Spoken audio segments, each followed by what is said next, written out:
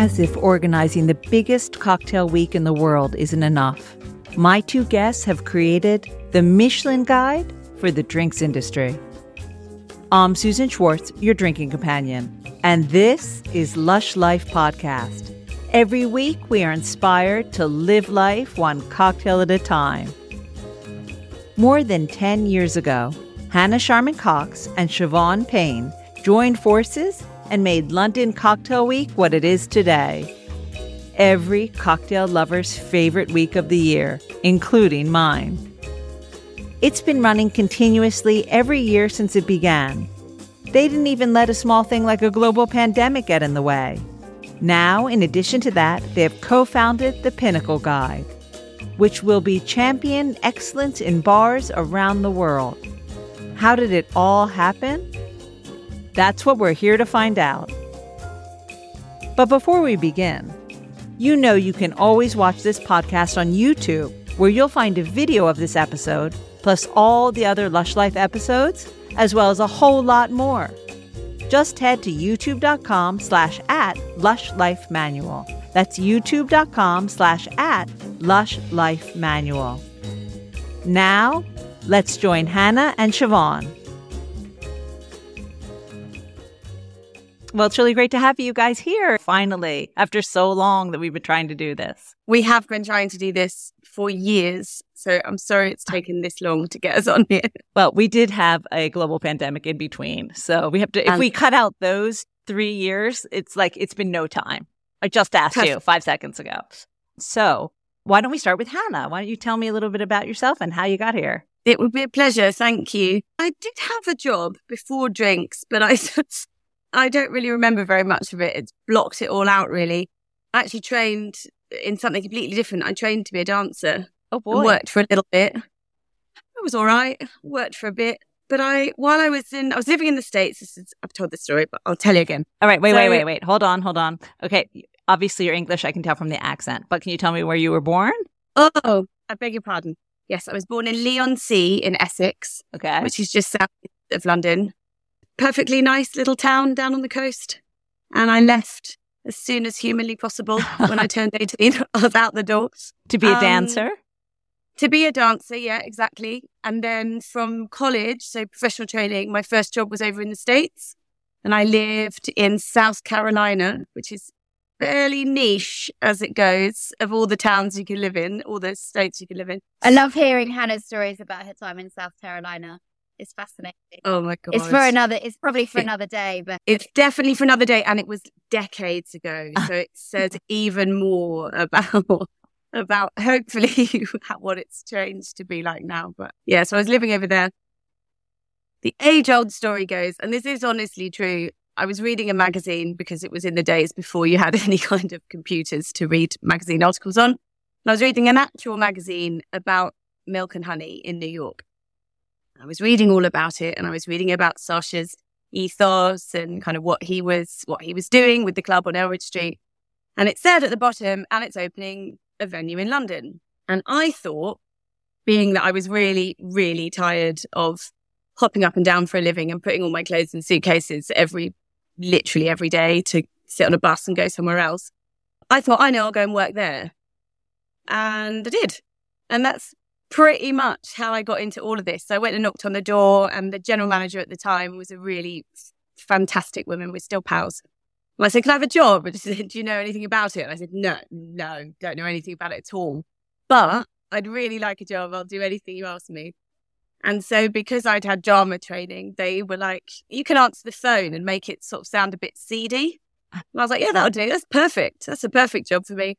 So good evening, milk and honey became my calling card for that. Then I was with that company for, I think, 5 years in the end. I was there with them and did so many of their openings. It was just like, what a crash course into the drinks industry. So at the time, Dale DeGroff was director of drinks.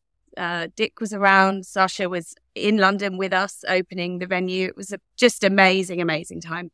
And so many of those alumni are still pals, thankfully now, but also peers and colleagues and, sounding boards for us, for Shiv and I, of what we do. So it was an amazing, amazing time. And from there, I met Simon Difford. He was a member at the club, which is how I knew him. And I went to work for him, and then I was there, and then you can flip over to the other one because that's where Siobhan and I met. Okay, wait. Before we get on to you, Siobhan, hold on. Now, what do you think it was about Milk and Honey, or reading that article? What really sparked your interest, or that said to you, I want to be there and I have to be there now because I think this is going to be great? I really loved the house rules. So it's very old fashioned, and lots of people have copied them since. But I really loved that ethos that a gentleman must remove his hat. He won't approach a lady. It was terribly sweet and quaint, and it felt exciting, and it felt unusual, and it felt like such a stretch away from what I'd ever known going out for beer was. It just, I don't know, and probably it felt a bit theatrical, if I'm honest. You know, it's all dark and curtained, and you step in. It was very dark. It tied those two worlds together. Anyway, I was completely sold. Then the level of education we were all given was just unreal, because all those people were involved and they were all there at the time. That kind of key. It was about 2002. So it was, you know, there were some great cocktail bars opened, but there were some great cocktail bars to come. And so it was really at that cruxy point of cocktails really becoming back into the London psyche, certainly. And were you a cocktail drinker or maker before? No, I wasn't old enough, to be honest. Like, that's with complete honesty. I wasn't old enough or cultured enough to know that even really existed. It wasn't very hot in Leigh-on-Sea, if I'm honest, at the time. No, I used to get dragged down at the end of shift and made to drink a gin and tonic with the manager, which I thought was horrible at the time. And obviously, after 7 of anything, you think it's delicious, and that's what we did. And yeah, and then you learn, don't you? You know, when you're completely encapsulated by something, you learn. And now I can just about make about 3 drinks if pushed. But very well, actually. I would. Yeah, really good at that one martini that I can make. That's very important. It's very important to be good at making the one drink you love. Exactly. Now, Siobhan, on to you. Where did you grow up, and how did you get here? So I grew up in Bromley, which is in southeast London. Again, I didn't start in the drinks industry. I got a degree in politics and economics, of all things. And then when it came to leaving university, I didn't have a clue, as I suspect a lot of people feel. So Definitely. I didn't get a job. I moved to the Alps and was a chalet maid for quite a long time and did that. And when I got back, I have to say I just fell into PR because I thought it sounded quite fun. And I worked for an agency. Again, I just emailed 20 agencies. I didn't have a clear idea about what industry or anything. I just was like, yeah, PR, that's quite fun. That's about speaking to people and you can just get on with it. And it just so happened that I got a job at a PR agency which had a drinks team. And whilst I truly hated PR, from the day one, I hated it. I loved the drinks industry, and actually some of the clients that we were working on were really, really cool and fun. So we were working on lots of big brands, but some small brands. We worked on Rumfest, and I just fell in love with the industry itself. Then I just didn't know what to do because I was like, well, I really like the drink side of it. I really hate PR. It really is a special skill for someone to be, and I'm so respectful of that skill to be able to be a good PR. But I didn't really know what to do. But just so happened that my manager at the PR agency was Simon Difford's partner. And she introduced me. She knew how much I hated it and how much I loved the drinks industry. And she introduced me to Simon. I was like, you should hire her. She's really nice, but she hates the job that she's in at the moment. Bless her. So that's when I met Hannah. It's as simple as it. It was so with her. And we had a very awkward first date, chaperoned by Simon at the Hyde in Bermondsey Street. And we were introduced. It was so weird. It was like a little arranged marriage. And we were sort of paraded in front of each other and asked if we thought the other one was nice. And that was your job interview, really, wasn't it, Shiv? So Hannah and Simon had just started London Cocktail Week. They'd just done the first year. And at the same time, Simon did kind of want a little bit more support with the promotion around Difford's Guide. And so that's why he needed someone to be Hannah's right-hand woman. And so I stepped in, and the rest is history. That was nearly 13 years ago now. And we've worked then side by side ever since, which has been a joy. Yeah, a match made in heaven, or a match made in cocktails, I guess. Now, true love. True love, absolutely. Because that could have gone so wrong, but it was just meant to be. Now, Hannah, what were you doing then? What was Simon doing with Difford's? Was it quite established then? Yeah, it was really established. So I joined him, supposedly, I still rib him about this, to write for his magazines. So he at the time was publishing a quarterly magazine, Difford's Guide Quarterly, just say what you see. And I came in to write for him. And within about 4 minutes of me leaving my job, joining his team, he was like, yeah, paper publishing's dead. I'm closing the magazine. And I was like, just can't. I want to be a drinks writer. That's all truly, that's what I decided, the path I wanted to go down. He was like, no, don't worry, because we'll do something else. I don't know how well you know Simon. He's a glorious human being that is one of the most driven people you will ever meet. And he's always got a brainwave. So he had a brainwave. He was already publishing the cocktail books. I think we were on number 5, 6, something like that. So it dates it back then. But in the same breath, he'd met Rob Cooper, and Rob Cooper had just launched Saint-Germain. Okay. And Simon and I and Dan, who's the other guy that actually still works for Simon, were helping promotion, market, PR, that. So I also hate PR, can't stand it. We know you had a lovely conversation with the Alexes the other day. They're so good at it, and it's not for us. We're a lovely little force. Tell them all the time how glorious they are for how excellent they are at that job. Anyway, so so Simon was like, we'll help Rob launch this. And so we did. And then that kind of became running a PR within Simon's business, which was, again, sneakily why he wanted to hire Shiv, because he was like, perfect. So then that rolled on, and we ended up, Shiv and I did the launch for Jake Berger's gin, Portobello Road. We did that PR launch. We did Alex Cameling's launch for his product. 2 people that hate PR and didn't want a PR agency, but we did seem to be doing that, as well as helping on the books, editing, writing, bit of sales, sponsorship, just a little bit of everything, really. And that's very indicative of Simon, that it's like, if you're good and you're capable, just try something else and keep going. He's very generous like that, actually, which is how Cocktail Week happened. He was like, you like doing events, go and do that, which is what happened. So what form was London Cocktail Week yet? Was it already established? Had you done it? Had they done it at all, or was it just an idea?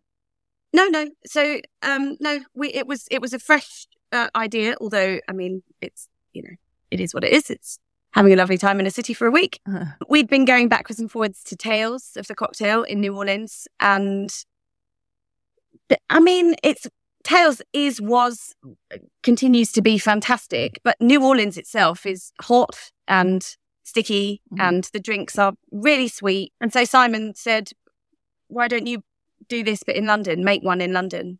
And that was literally the germ of the little idea, and that would have been about 2010. So the first one was 2010, so it might have been the year before that he sort of started it going.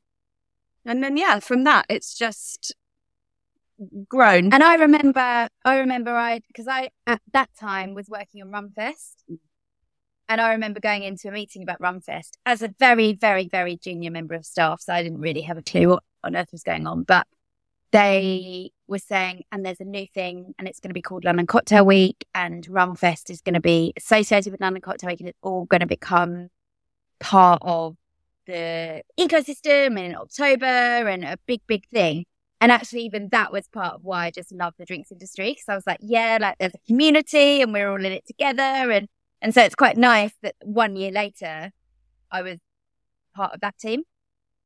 It was a great opportunity because that collaboration, as always, and that's still Shiv and I work by this all the time. More heads are better than none.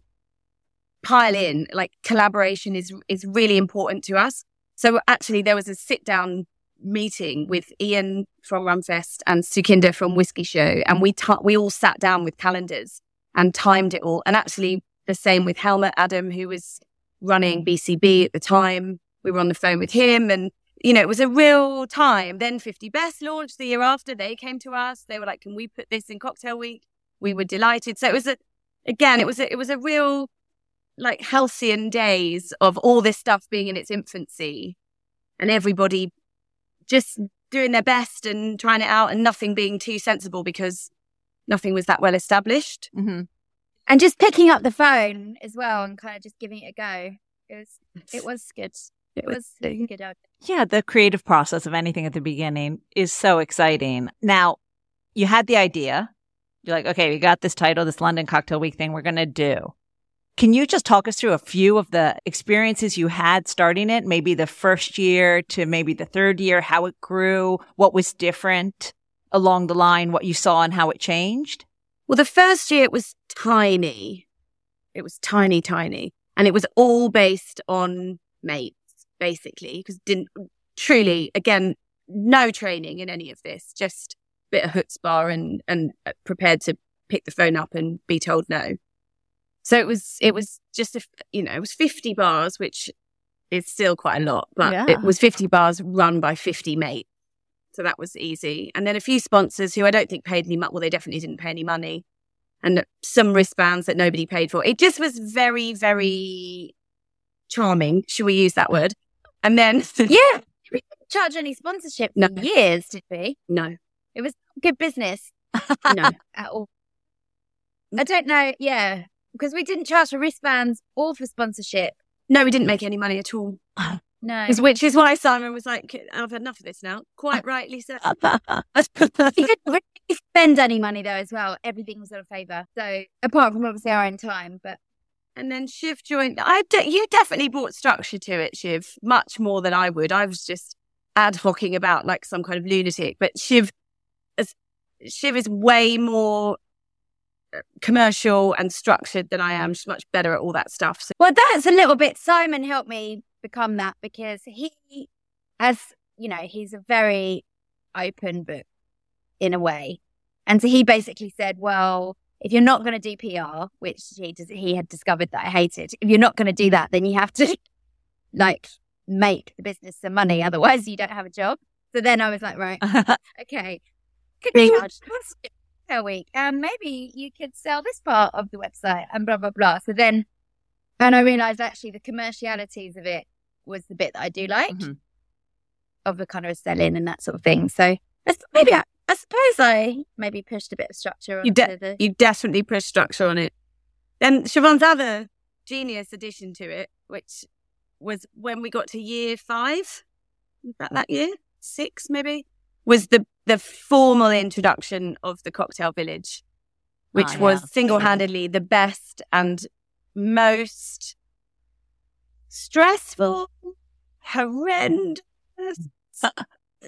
sleep-reducing thing we've ever done. But again, that was Shiv. Well, it was a commercial thing and just growing the festival, which it definitely did. So we'd historically been putting pop-ups into empty retail in Covent Garden, actually.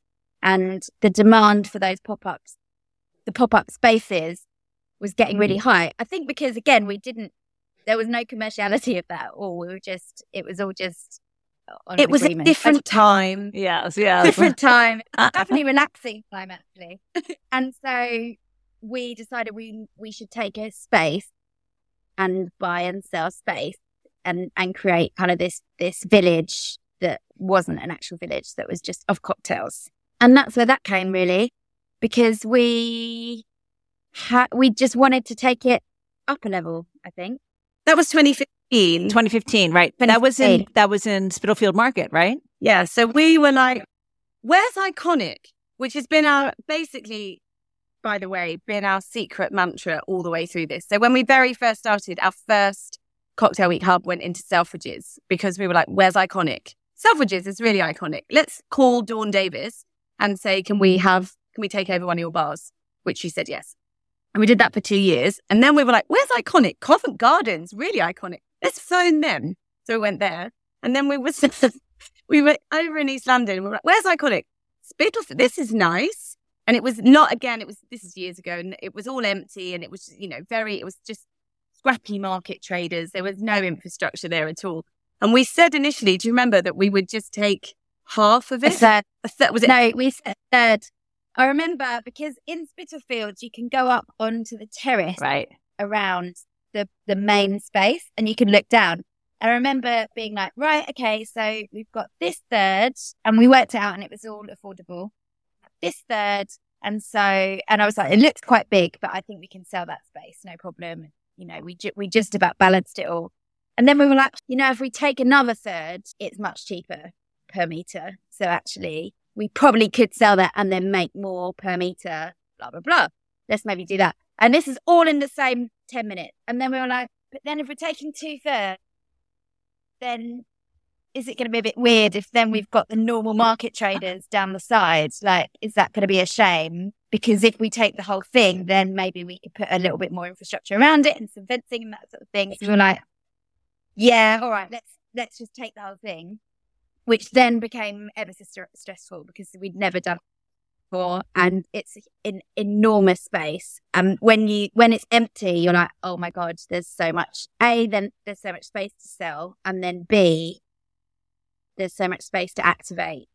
But it was a real success from the beginning, actually, and we would have stayed there forevermore, but they changed their structure and they put a lot more infrastructure into the space. Yeah. Which meant that we didn't have the space to activate ourselves. So that meant we had to move to Truman, which is also a brilliant space, but slightly less iconic. So it just became a slightly different event when we were there.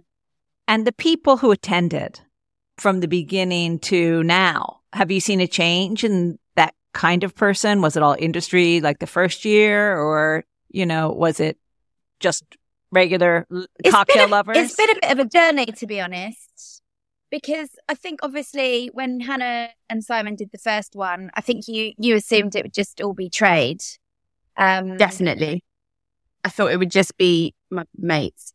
As you said, you had lots of people that weren't just your mates, that were just normal people that you didn't recognise. Yeah, some woman from somewhere come to get a wristband. And I was like, why do you care?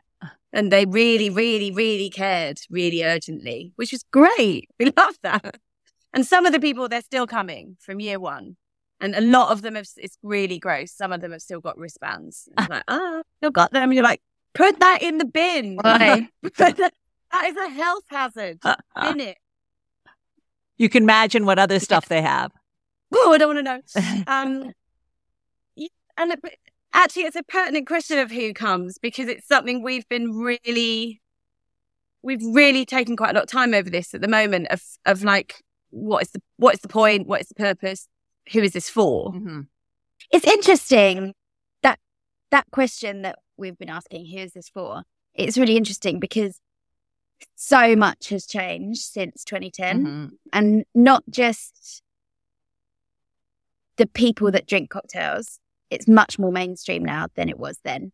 At that time, Hendrix did a pop-up and they were persuading people that gin actually was, and people were like, oh, I'm not sure. And that was kind of at the cusp of when then the gin craze, as we call it. So not only that, it's also the kind of throwaway ability of a movement. So for the first half of the life of Cocktail Week, we were getting kind of a lot of the same people every year, and they were coming back. And like Hannah said, we still got those people. And as we've grown, we're getting people that are kind of, they love cocktails right now, that the Instagram generation, they want to take a picture. It's all kind of, yes, which has its value. But actually, we love the people that have been coming since the beginning, or the people that come in every year. And it's just because they love cocktails and they love the craft and they love bars and they love hospitality. So that's where it's interesting to us, because there wasn't Instagram when we were doing it before for ages. There wasn't even Facebook. I remember we were like, oh, we should probably do a Facebook account. And I was like, oh yeah, I can do that because I had one at university. And that was as far as it went. And now most of our marketing's on Instagram, and we're spending, loads of our marketing budget on creating little videos of people having a nice time in a bar. And it's like, it's insane the change across all of it when you look back over 14 years of a festival. Absolutely. I know when I started my podcast, so it's about 2015, I started interviewing people. I remember going to a PR and saying, I'd like to interview your bartender. Oh, it was a PR of a hotel. And they're like, what? What? Why? What is this? And where are you going to film? And I was like, no, it's a podcast. And what room is good? I was like, it doesn't matter as long as it's quiet. I mean, she couldn't get her head around that I wasn't going to film it, or that it was a podcast. So, and now that I think there were 250,000 podcasts, now there are 5 million. So, that COVID, TikTok, it's in such a short time. Early adopters over here. Yeah. So, I understand. But, it's great is that if TikTok goes away, you still have, I think some kind of fire has been lit inside cocktail lovers. You have the ones who are cocktail lovers before there was a craze, and then you'll have the ones who don't care about TikTok. They just want to have a good drink and have a wonderful week to celebrate. I think that will always be your core group. There's just more of them now. We really hope so. And that's, that responsibility is on us. And then that gives us something new to think about, which is great after all these years. But actually, how do we speak to those people? How are we resonating with those people? Where are those people already drinking? How can they come up the chain of like better experience, better quality of experience, more than just a drink? What can we layer on? And then that gives us something new to go away and think about with a blank piece of paper, to be like, okay, what is the future of this festival? Why are we inviting people to come to London? What's our purpose? And so we're delighted because 2023 is the year of reinvigoration of finding our tribe. Yeah. And I think that London Cocktail Week has had so many fantastic sessions that you couldn't find anywhere else that are open to everyone. It's different from just making a cocktail, like, learn how to make 3 cocktails in a bar. For both the cocktail nerd and just someone new to it, there's tons of choices over that week. All of that comes from our brand partners, which is we're just so fortunate. We're now so ingrained in the infrastructure that every year the brands come with more ideas and more freshness. We're fantastically lucky that people still take it seriously enough to make sure that there is that content for all those different types of people. And it's really nice, actually, because I think our relationship with our brand partners is really solidified over the COVID years, to be honest. Because obviously during that time, the festival was very different. It was a question of whether it would run at all. It did run both years, all within the rules and all as part of kind of supporting the industry and the London bar community. And so it's nice. Those relationships have really grown, and it's a really collaborative process to come up with those activations and that activity that we do want to speak to people at a level that they want to be spoken to. We don't want to be condescending. We don't, exactly as you said, we don't need to be doing basic masterclasses about making mojito. We don't need to do that. People can do that. They can watch YouTube, and that's great to get the real masses into it. But actually, some consumers really, really want to learn about ice quality and more exploratory techniques. And it's important to us that we speak to people at that level too. Yes. And coming out of COVID, I was lucky enough to be a participant in London Cocktail Week with my Lush Life book club for the month. Tell me about creating a whole month of cocktails. Why? And why is a good question, Susan. I meant I can tell you what I think, but I want to hear it from you. I was sure that I felt like it kickstarted life again. So thank you for making it a month for me. But why don't you tell me why you did a month? You decided to do it for a whole month. There were so many reasons, to be honest. It made complete sense. That first year, and how we were talking about it the other day, we really look back on those 2 COVID years with incredible pride, because we just had a conversation, we are in continuous conversation, just to be clear. We had a meeting. We were in continuous conversation. We were like, we should do this. We have to make this happen. We were getting calls from our friends saying, we're really struggling. This COVID thing is really screwed over. And we felt that we wanted Cocktail Week to be something that was a little bit of a life raft, both for the bars, also for the brands who had money to spend, to be honest. And they had money to spend to support the bars, but they kind of needed an infrastructure in order to do that. So the month thing came out of the bars needed a month of support to have people being driven into the bars for a whole month, to have brand money going into those bars in the activations for a whole month. B, it was the safe thing to do, because pre-COVID, we'd have 25,000 guests plus. And if you're putting all those people into the bars of London in a week, that's not very COVID safe. Yeah, so that's where we got to with the month thing. Then the second year, people loved it then as the month, because it was a whole month of offers and the bars really liked the support. The next year when we did the month, because the more of the event side of things were back, because interaction was more part of it. Everyone. Also, the opening hours were longer. Opening hours, yes. Year one was a 10 o'clock curfew, which we loved. We love an early night. But yeah, so then by the second year, everyone was ever so tired by the end. All the bars and all the brands. And we, all the consumers love it. It took quite a lot of careful messaging to suggest that we were going back down to a shorter length of time. But the bars and the brands were like, Hannah and Siobhan, we're so tired after this month. Please, can you make it a week again? We've come out at a bit of a happy medium. So we now are ever so catchy 11 days, which we're glossing over and just keeping with week. So we run Thursday to the following Sunday, which gives 2 weekends. So it's enough of a carrot. It's not just one weekend. It's a little bit better value than it always used to be, but without writing people off for the months afterwards. Absolutely. What do you all think now when you see Cocktail Week? I'm using that in rabbit ears or quotes. Cocktail weeks all over the world. I mean, you guys pretty much started this whole Cocktail Week craze. I mean, literally every town in Italy now has a Cocktail Week, which is great for me. And I love it. It's a lot of fun. Almost without exception, we're so proud and so delighted because number one, you cannot run a Cocktail Week if you're not local. We swear by this fact.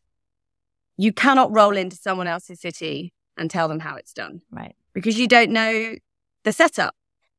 We've lived and breathed the London bar scene for decades. So hence, there's no way we'd go to someone else's city and try and show them how it's done. The great thing that's come out of COVID, actually, is the ability to talk to everybody all around the world. And so quietly, and we haven't done very much with this yet, but just quietly in the background, Shiv and I have set up the Cocktail Week Collective. So completely not for any purpose other than a support system for all the people all around the world who run their own Cocktail Week. Because it's an enormous responsibility with no blueprint, really. Well, we're the blueprint, and we've certainly learned by doing. So what we felt was that if we could have a place where all these people could connect, invite other people to yours, be invited, cross-pollination of thoughts and ideas. And with complete transparency, we haven't done very much with this yet, but the more than the thought is there, the collective has begun, and there's maybe like 10, 12 people have come in, maybe more, all over. So from India. Yeah, it's nice. we feel happy when we see another cocktail week. When we feel the happiest when people reach out and say help, because we would have a conversation with anyone if they wanted to start their own. We would happily have a conversation with anyone. No, not like non-commercial conversation, just as like peer-to-peer advice. And sometimes you see cocktail week setting up and you're like, oh no, why have they done it that way? That's a shame, because actually if they could have just picked up the phone and spoken to us, that would have been for their benefit. But on the whole, we do get calls from people wanting to set up their own, and we are open to chat. Like, we're in a few weeks' time, we're going to Munich Cocktail Week, which is called Cocktail X. So Eki, who started that, reached out and was like, can I just chat it through? We said yes. And he was like, why don't you come? We were like, all right, Munich, great. And we'll go and see how he's running his cocktail week. Yeah. So yeah, it's flattering. I'm sure it is. I'm sure it is. Now there's another big project that you have already jumped into called the Pinnacle Guides. Now, you've got to tell me where that germ of an idea started and where it is now. So the Pinnacle Guide, as a really quick elevator pitch, is a Michelin guide for the drinks industry. That's it in a nutshell. That's absolutely not where the conversation stops, but as an opener, it's an amazing one. And we've got that in a press quote, so we use that quite a lot. We've been talking about it for years. So many people have been talking about it for probably more years than that. Michelin has just announced this week all their London restaurants. It's fantastic. You can feel the buzz about it. Every newsletter that comes through, it's amazing. And why doesn't the bar industry have an equivalent? Of course, we've got really excellent global awards that are truly excellent at what they do, but what we don't have is a star, effectively, rating, 1, 2, 3 star rating. So we have been noodling over this idea for, I don't know how long now, 6 years, something like that. Yeah, a long time. Been ages. And then it's back to this again. It's like we're like the advert for COVID, but COVID happened. And we had a bit more time, and we were like, well, and actually, did we have the name by that point? Yeah, we did, didn't we? Yeah, miles before that. We did, yeah. Yeah, we did. We had the name for a long time because we took the Instagrams and we took the web domain and all that sort of thing.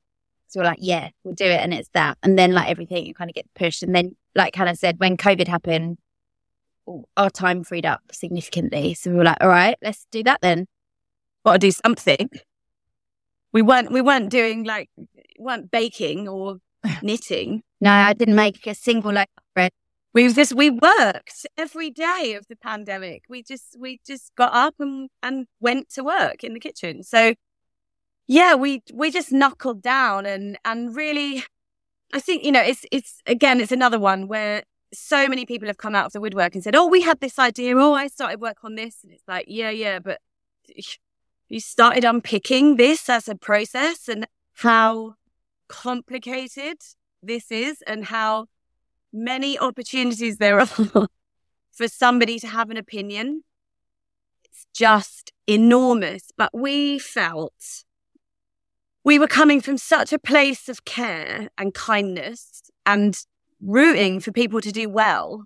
And actually, when you boil it down to that, and then you have an intrinsic understanding of an industry, okay, just do a little bit and then do another little bit and do another little bit. And actually, and it's still taken all of these years and we're still not fully launched to consumer. We are launched to the trade because we couldn't stand it any longer when people would say we've got an industry announcement and we'd be hiding under the desk thinking it was... We just felt that someone else was going to announce it any day. Every day we were like, today's the day. Someone else it's going to be now. Because it seems so obvious, right? Like it's so... Of course the bar industry needs its own version of the Michelin Guide. Of course someone should do that. And actually, whenever we say that we have done it, we've launched it, people are like, that doesn't exist already. We're like, no, it doesn't exist. They're like, oh, wow. Right, that's why we're doing it. Like, yes, we're doing it. Yeah. As Hannah said, once you actually get started on it, yeah, it's a minefield. But we're really well placed to deal with it because, we've got more than a decade of experience dealing with more than 300 bars a year with London Cocktail Week, lots and lots of different stakeholders, lots of different things to think about. And that level of organisation and thought from lots of people's point of view, I think has put us in a good place to be the ones to actually make it happen. Is it going to be London only to begin with, or no? Oh boy, the whole world. No. God, no. No, global. Anything, poor old London's going to do really badly out of it on principle because we're really keen to make sure that not our own city, but not even capital cities. This is a true opportunity for venues anywhere in the world to be rewarded and awarded because. So, all right, here it comes. Ready? Okay, so first off, it's self-nomination. So if you think that you are eligible, you can nominate yourself. So that's that. That's immediately taken out the need to have somebody there or, get people there to view it. The second part that's a little bit unique is that the review, so the submission process is it's 2/3, which we've done the maths on it today, is 2/3 of the process. And but the reviewing part of it, there will be completely anonymous reviewers and they will be local to your area, therefore minimizing the need to get key people to key cities. And then secondly, they don't need to be industry names, hospitality professionals. They can be regular people with a care and passion for what we do, but they will do our training. So they can then go in and verify a lot of the information that we've been given for these bars. So what we're hoping is that neutralizes lots of the things that some of these venues that are out in the sticks or in countries that don't get the same kind of press recognition. Yeah, that again, referencing your chat with the Alexes, what they do. They're so amazing at what they do, but they work in Paris and they're capital city gals. And what about if you're not? What about if you're in Lyon or what about if you're in wherever? There's a billion cities to name, but yeah, that's what we're trying to achieve. So probably London is going to be way down the pecking order.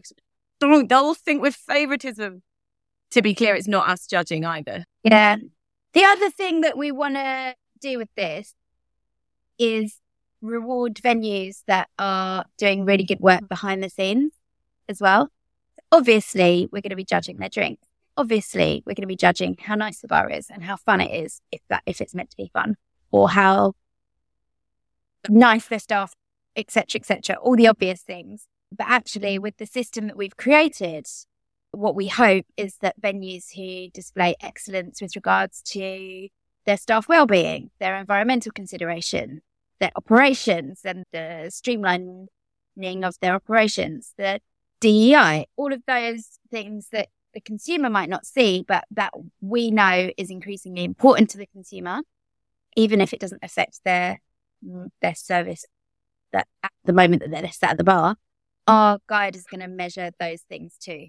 A big part of that is this kind of pre-application process where we delve into the real integral workings of that bar and how it operates and what their values are and what they do to be really good operators that have a really positive social impact.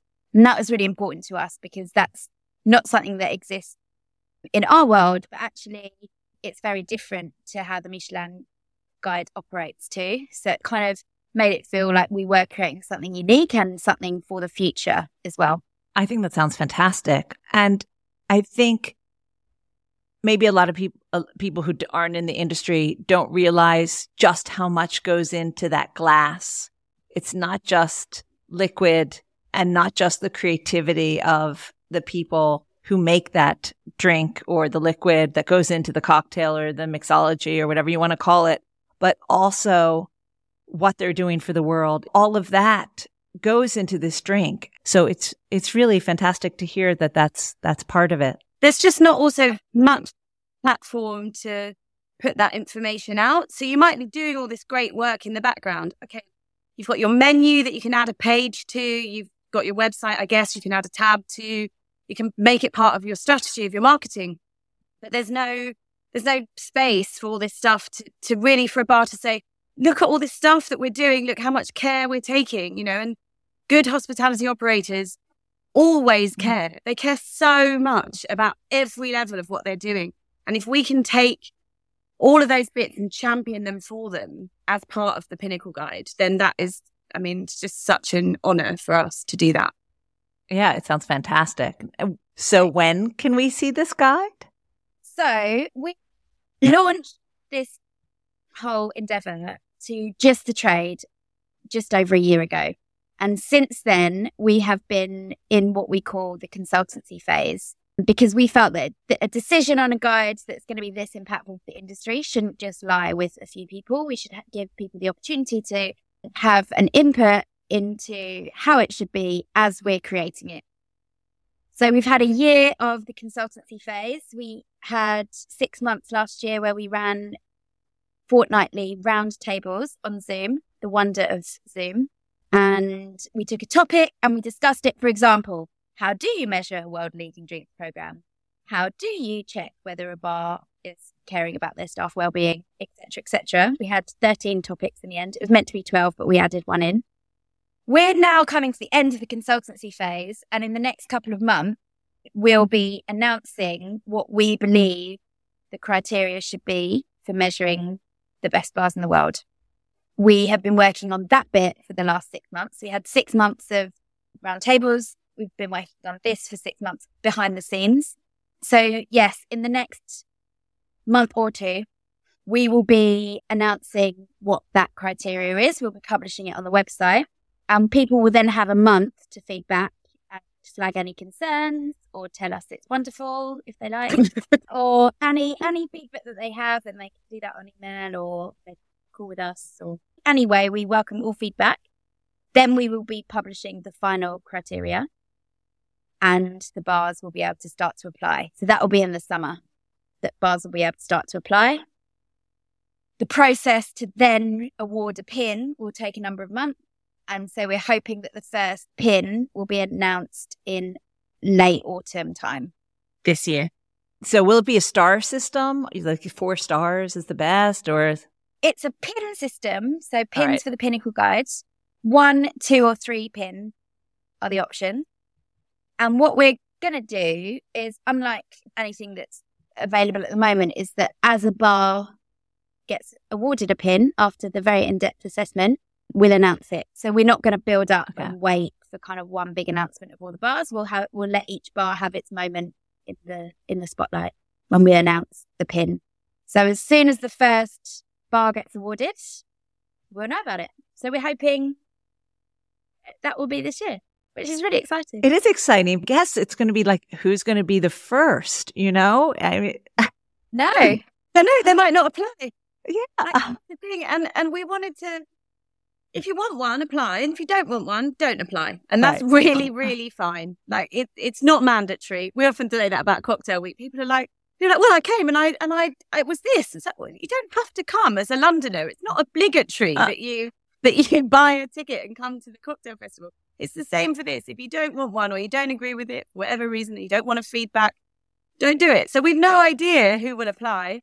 We're launching in 6 or 7 countries, year 1, like straight in, gotta go.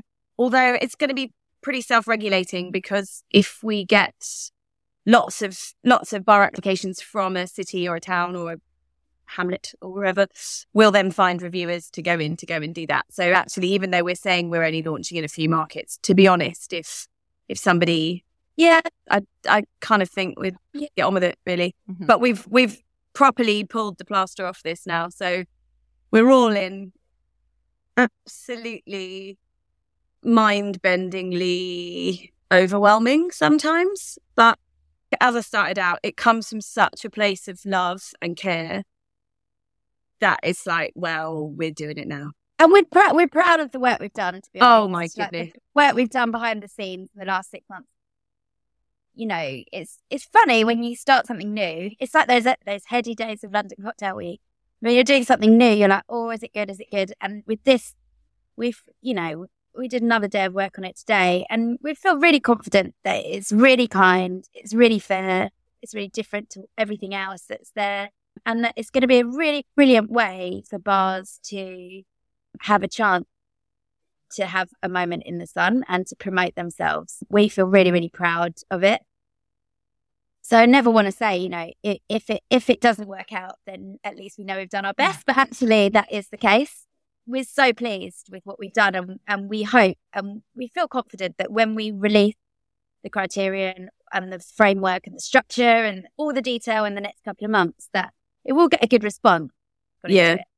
It's been overwhelmingly positive so far. People have been so kind, and, you know, from all over the world. People lots of people we did know, obviously, but even more people that we didn't know have reached out, got in touch and been like, I've been waiting for this. This is so great. They've taken the time. I mean, there's 13 hours worth of us talking to catch up on the internet, if anybody's interested, you know, and like to sit and to commit to that. I mean, we've committed to it. Obviously, we've got a vested interest now, but there's some people, they committed to every single round table, and they brought energy and they brought good questions and like another thought process. But actually, makes this sentence very full circle. The girl that runs Cayman Cocktail Week, who we've known for years, actually met her over in Mexico City randomly. And anyway, now, so she runs Cayman Cocktail Week, which Amber has been so engaged as an example in this process. It's then made us closer. She's part of Cocktail Week Collective. We're supporting her and her business partner, Joe, run Cayman. They support us. It's this lovely collaboration feel, which goes all the way back to everything we've ever done. It's just, for us, it feels like the best way to work. So this consultancy phase has been heartwarming. Heartwarming, if not tough. Heartwarming, but horrendous. Well, I think it can't be anything but a success, because from the day you met in that trial by fire, but it wasn't even a trial yet, your meeting that Simon put you together, it was kismet, and you just were meant for success. Oh, thank you. I cannot wait to see it. It'll be fantastic, I'm sure. Thank you so much for saying so. Oh, yeah, I'm sure. Now, I always end with the top tip for the home bartender. Now, I know you're not bartenders, but is there something, maybe, I don't know, top tip for either happy to do the cocktail, but, you know, someone who might be thinking of starting a cocktail week?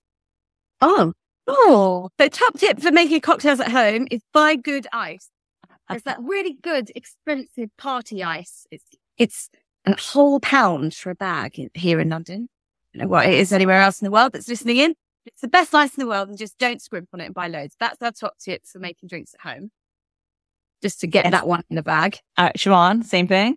Yeah, I've got to be honest with you. I don't make cocktails at home because I prefer them being made for me. And often Hannah makes it for me. And often Jake the Burger makes one for me. And often I'm in a bar. And that's enough. I understand that. Me too. I'm better at opening a bottle of wine. Really, really good at that. That's my forte, really. If you need top tips for opening bottles of wine. Yes, exactly. Now, how about is there a top tip for some, other than call you? Yeah, number one. Number one is call you. Number two? It's so nice. We want to be phoned. That is your top tip. Call them. If you're listening and want to start a cocktail week, call them. All right? Yeah. Just do it. Just try. Because and don't try and copy something else. Like, look at your own city and your own cocktail scene, and then do something that's appropriate for your scene. It doesn't need to be the same as another cocktail week. It doesn't need to be the same as ours. It could be a little bit the same as ours. That's totally fine. But think outside the box and think about what works for your city and your scene. Fabulous. Now, the final question. If you could be anywhere drinking anything, where would that be and what would you drink? Siobhan, why don't you start with this one? Well, we've just come back from 2 months in Central America. It's a very nice time. We wanted to avoid the winter, which we did not, because looking at that, horrible. And we came back way too early.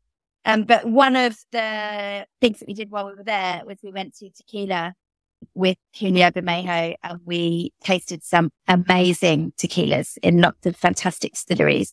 And there was one moment in a tequila distillery called Atanasio where we tasted the most incredible, rare tequilas and agave spirits. And if I could be anywhere this moment, I would be transported to that exact place and that exact time. And you, Hannah? Well, I'm going with Shiv, just to be clear. Don't leave me out. Yeah, but actually, if we get 2 for 1, you can come. Oh, yeah, okay. Cool. Good idea. We've found a loophole. If I could be drinking anything, okay. I'm very nostalgic. So I would like, do you know what? I'd go back to Milk and Honey. I'd love to go back there. I did go to the closing night, which was bad. I'd go back there and sit in the dark and drink a tiny, tiny little ice cold drink. I'd do that. Also, we still hoot on about the Portobello Star, R.I.P. The most fun. It was like a sixth form common room, except we were all far too old. Probably could have had sixth form children by the point we were all still drinking in there. But that closed years ago. But they were always really good fun. So if I can go backwards in the past, can I pick that? Yeah, you can pick anything you want. Hey, yeah, then we'll rewind the clock and go back to when some of those places are open. And it should be about 3:00 in the morning and there's no one else in there. It's just us and the music on really loudly and the neighbours don't complain. That's right. Oh, sounds great. Now, it's been such a joy to sit with you two and catch up and learn things that I never knew. Hopefully, I'll see you soon. Hope so. Before October, London Cocktail Week. Yes. See you at the bar, I guess. Thank you. Thank you. I want to thank Hannah and Siobhan for being on the program. It was such a delight to finally hear their story and the origins of the London Cocktail Week. I'll keep everyone posted as to when the Pinnacle Guide is arriving on a shelf near you. Our cocktail of the week is one that both Hannah and Siobhan love. When asked for their favorite cocktail, both Hannah and Siobhan were quick to answer the wettish vodka martini. They said we always choose the same so the bartender can make both of them in one tin. So that's our cocktail of the week. Start by adding 2.5 ounces of vodka, a half an ounce of dry vermouth, and 1 dash of orange bitters to a mixing glass. Add ice and then stir, stir, stir. Then strain it into a chilled martini glass and garnish with a lemon twist. So there we have it, the wet-ish vodka martini with a twist. You'll find this recipe, more martini cocktail recipes, and all the cocktails of the week at alushlifemanual.com, where you'll also find some of the ingredients in our shop.